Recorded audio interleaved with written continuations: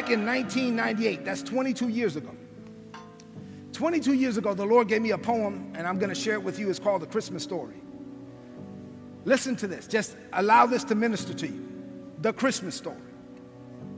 For thousands of years, they tried to live a sinless life, yet in vain.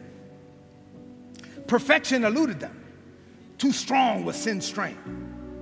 They killed sheep, bullocks, and turtle doves, all as a sacrifice.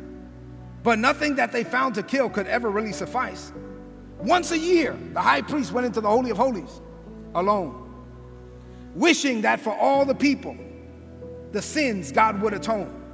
But this practice, at best, could provide a temporary solution. This caused my God in heaven to make an awesome resolution. He came to a lady named Mary, who was a Nazarene. Through her submission to God, his son would come on the scene. He would be born in Bethlehem to fulfill prophecy.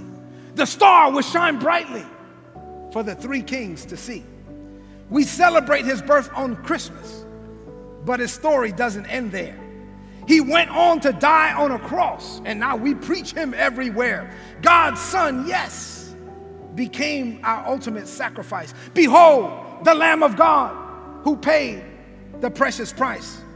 His blood came streaming down that tree on Calvary for the remissions of sins and for the salvation of you and me. They took him down and buried him in someone else's tomb. Satan thought he had us, but this death would be his doom.